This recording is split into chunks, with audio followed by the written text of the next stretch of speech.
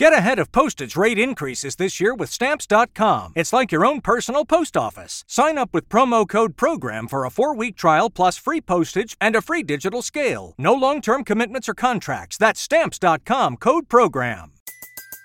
Everybody in your crew identifies as either Big Mac Burger, McNuggets, or McCrispy Sandwich. But you're the Filet-O-Fish Sandwich all day. That crispy fish, that savory tartar sauce, that melty cheese, that pillowy bun.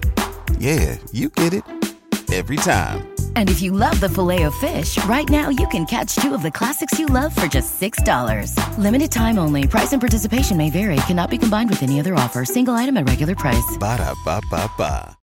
Dad, I'm broke. Hey, broke. I'm Dad. Dad. Okay, don't you have cash saved up from babysitting? No, I spent it. I want my own bank account from S&T Bank. They offer free ATMs, Zelle, and an annual scholarship. Plus, when I open a Smart Start checking account, I get $100. See?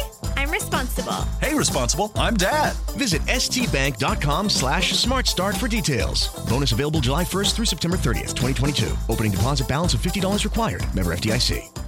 Mary redeemed a $50,000 cash prize playing Chumba Casino online. I was only playing for fun, so winning was a dream come true. Chumba Casino is America's favorite free online social casino. You too could have the chance to win life-changing cash prizes. Absolutely anybody could be like Mary. Be like Mary. Log on to ChumbaCasino.com and play for free now. No purchase necessary. Void where prohibited by law. 18 plus terms and conditions apply. See website for details. The voice in the preceding commercial was not the actual voice of the winner.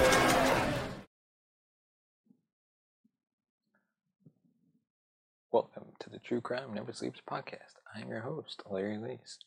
Welcome to an all-new season where we dive into the most infamous assassinations in history. From JFK to the poisoning of a Russian spy. Join us every Tuesday on your favorite podcast platform or on YouTube. Just search True Crime Never Sleeps. But before we get into our main topic, we'd like to thank our sponsor, Pondex, for sponsoring this episode. Check them out today at Pondex.com and use the promo code Larry21 for 10% off your first purchase.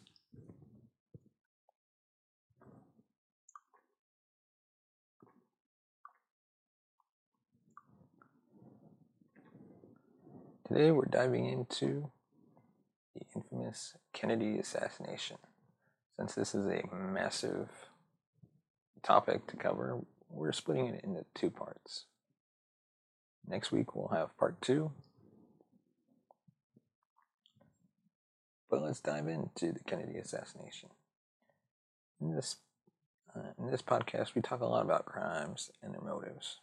Serial killers, mysterious disappearances,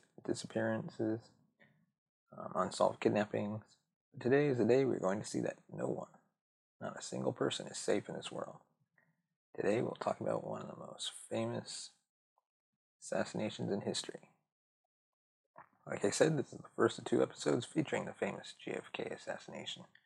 Stay with me during these 2 episodes as I uncover the details and history behind them.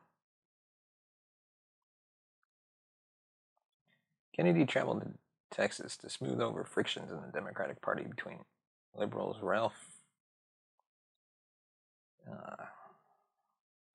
can't say his name, Yarborough and Don Yarborough, and conservative Texas Governor John Connally. The visit was first agreed upon by President Kennedy, Texas native Vice President LBJ, and Connally during a meeting in El Paso in June. Kennedy had 3 main goals for this trip: help raise more Democratic Party presidential campaign contributions, begin his quest for re-election in November 1964, and help make political amends among several leading Texas Democratic Party members who appeared to be fighting amongst themselves. The trip was announced in September 1963. The motorcade route was finalized on November 18th and announced soon after. That ain't happening anymore. Kennedy's itinerary called for him to arrive at Dallas Love Field via a short flight from Carswell Air Force Base in Fort Worth. The motorcade route through Dallas, Kennedy, Connally, and their wives together in a single limo, and Johnson and his wife 2 cars behind.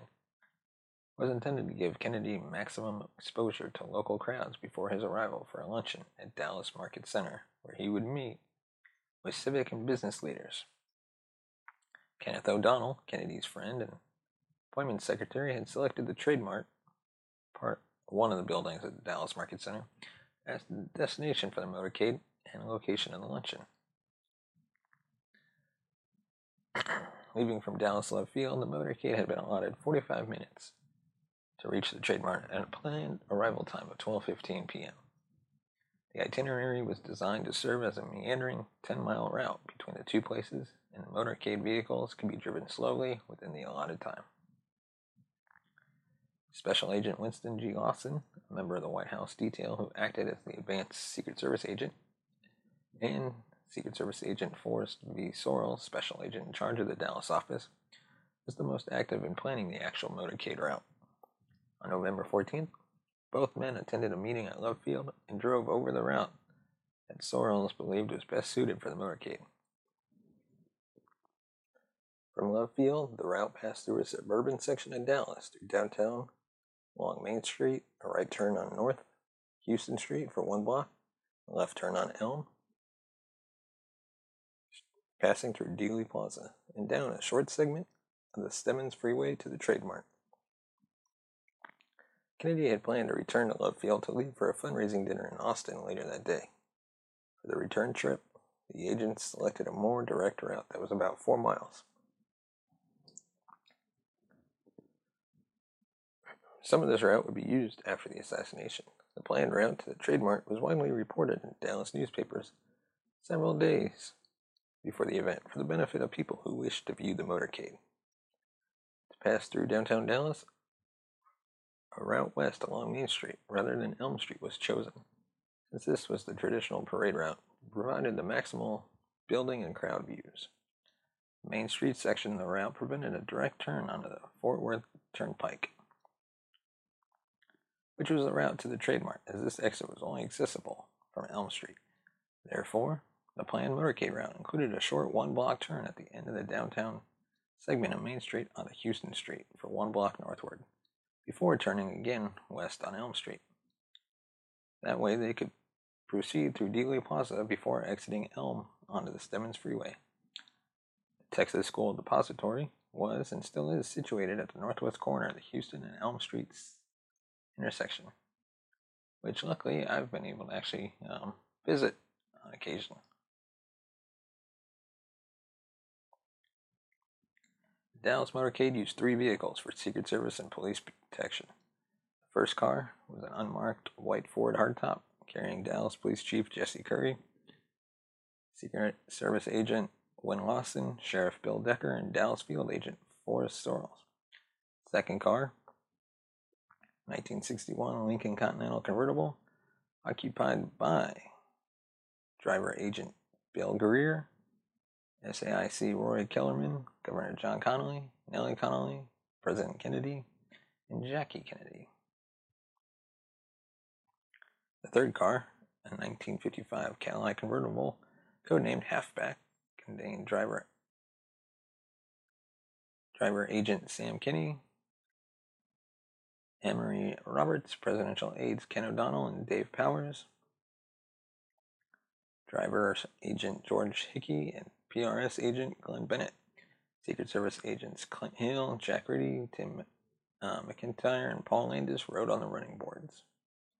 On November 22nd, after a breakfast speech in Fort Worth, where Kennedy had stayed overnight after arriving from San Antonio, Houston, Washington, D.C. the previous day, Kennedy boarded Air Force One, which departed at 11:10 and arrived at Love Field 15 minutes later.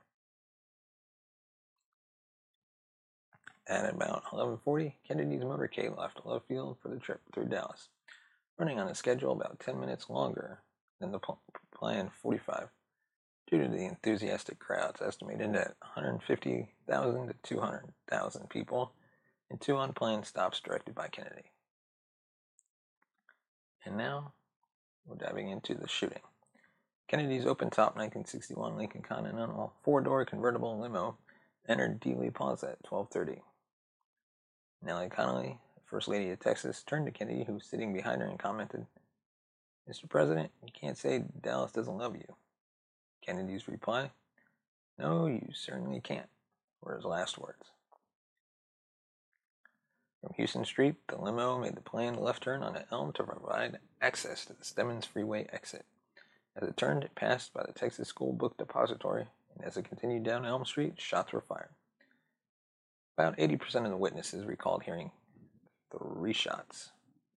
Dad, I'm broke. Hey, broke. I'm Dad. Dad. Okay, don't you have cash saved up from babysitting? No, I spent it. I want my own bank account from S&T Bank. They offer free ATMs, Zelle, and an annual scholarship. Plus, when I open a Smart Start checking account, I get $100. See? I'm responsible. Hey, responsible. I'm Dad. Visit stbank.com/smartstart for details. Bonus available July 1st through September 30th, 2022. Opening deposit balance of $50 required. Member FDIC. Mary redeemed a $50,000 cash prize playing Chumba Casino online. I was only playing for fun, so winning was a dream come true. Chumba Casino is America's favorite free online social casino. You too could have the chance to win life-changing cash prizes. Absolutely anybody could be like Mary. Be like Mary. Log on to ChumbaCasino.com and play for free now. No purchase necessary. Void where prohibited by law. 18 plus terms and conditions apply. See website for details. The voice in the preceding commercial was not the actual voice of the winner. A Carcano rifle and 3 shell casings were found near an open window on the book depository's 6th floor. Shortly after Kennedy began waving, a few witnesses recognized the first gunshot for what it was. There was little reaction from most of the crowd or those riding the motorcade. Many later said they imagined what they heard to be a firecracker or a vehicle backfiring.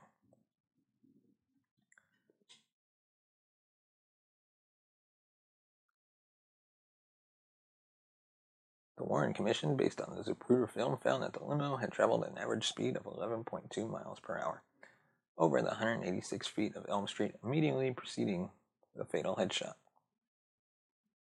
Texas School Book Depository employee Bonnie Ray Williams testified that he recognized Oswald as someone whom he saw on the 6th floor twice before the assassination took place. Within 1 second of each other, Governor Connolly and Mrs. Kennedy turned abruptly from looking to their left to looking to their right, beginning at Zapruder film frame 162. Connolly, like Kennedy, was a World War II military veteran and was a longtime hunter. He testified that he immediately recognized the sound as that of a high-powered rifle, and turned his head and torso rightward to see Kennedy behind him. He testified he could not see Kennedy, so then he started to turn forward again. And that was when his head was facing about 20 degrees left of center. He was hit in his upper right back by a bullet that he did not hear fired. The doctor who operated on Connolly estimated that his head at the time he was hit had been 27 degrees left of center. After Connolly was hit, he shouted, "Oh no, no, no, my God, they're going to kill us all." Mrs. Connolly testified that just after hearing a loud, frightening noise that came from somewhere behind her and to her right, she turned toward Kennedy and saw him raise up his arms and elbows, with his hands in front of his face and throat. She then heard another shot and then Governor Connolly yelling. Mrs. Connolly then turned away from Kennedy toward her husband, at which point another gunshot sounded, and both she and the limo's rear interior were covered with fragments of skull, blood, and brain. According to the Warren Commission and the House Select Committee on Assassinations, Kennedy was waving to the crowds on his right, with his right arm unraised on the side of the limo when a shot entered his upper back, penetrated his neck, slightly damaged his spinal vertebrae, and the top of his right lung. The bullet exited his throat, nearly centerline just beneath his larynx, and nicked the left side of his suit tie knot. He raised his elbows and clenched his fists in front of his face and neck, then leaned forward and left. Mrs. Kennedy, facing him, then put her arms around him in concern. According to the Warren Commission's single bullet theory, Governor Connolly also reacted after the same bullet penetrated his back, just below his right armpit. The bullet created an oval-shaped entry wound, impacted and destroyed 4 inches of his right fifth rib, and exited his chest just below his right nipple. This created a 2.5-inch oval-shaped, air-sucking chest wound. That same bullet that entered his arm just above his right wrist and cleanly shattered the right radius bone into 8 pieces. The bullet exited just below the wrist at the inner side of this right palm and finally lodged in his left inner thigh. The Warren Commission theorized that the single bullet struck somewhere between Zapruder frame 210 and 225. While the House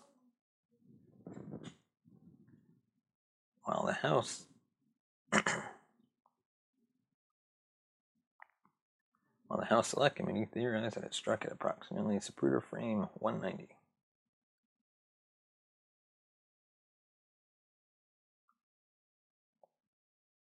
Secret Service Special Agent Clint Hill was riding on the left front running board of the follow-up car, which was immediately behind Kennedy's limo. Hill testified that he heard one shot, then, as documented in other films and concurrent with Zapruder frame 308, he jumped off into Elm Street and ran forward to board the trunk of the limo and protect Kennedy. Hill testified to the Warren Commission that he heard the fatal shot as he was reaching the limo. Approximately 5 seconds after the first shot that he heard. After Kennedy was shot in the head, Mrs. Kennedy began climbing out onto the back of the limo. Though she later had no recollection of doing so, Hill believed that she was reaching for something, perhaps a piece of Kennedy's skull. He jumped onto the back of the limo, while at the same time Mrs. Kennedy returned to her seat, and he clung to the car as it exited Dealey Plaza and accelerated, speeding to Parkland Hospital. After Mrs. Kennedy crawled back into her limo, both Governor and Mrs. Connolly heard her repeatedly say, "They killed my husband. I have his brains in my hand." Mrs. Kennedy recalled, "All the ride to the hospital, I kept bending over him, saying, 'Jack, Jack, Jack, can you hear me? I love you, Jack.' I kept holding the top of his head down, trying to keep the brains in." Governor Connolly was seated directly in front of Kennedy and 3 inches more to the left than Kennedy. He was also seriously injured, but survived. Doctors later stated that after the governor was shot, his wife pulled him onto her lap, and the resulting posture helped close his front chest wound, which was causing air to be sucked directly into his chest around his collapsing right lung. Bystander James Tigg received a minor wound to the right cheek while standing 531 feet away from the depository's 6th floor easternmost window, 270 feet in front of and slightly to the right of Kennedy's head, facing direction and more than 16 feet below the top of Kennedy's head. His injury occurred when a bullet or bullet fragment with no copper casing struck the nearby Main Street south curb. Deputy Sheriff noticed some blood on Tigg's cheek, and Tigg realized that something had stung his face during the shooting. When Tigg pointed to where he had been standing, the police officer noticed a bullet smear on a nearby curb.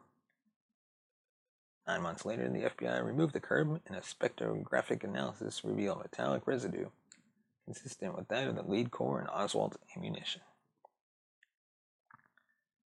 Tigg testified before the Warren Commission and initially stated that he was wounded on his cheek by either the second or third shot of the 3 shots that he remembered hearing.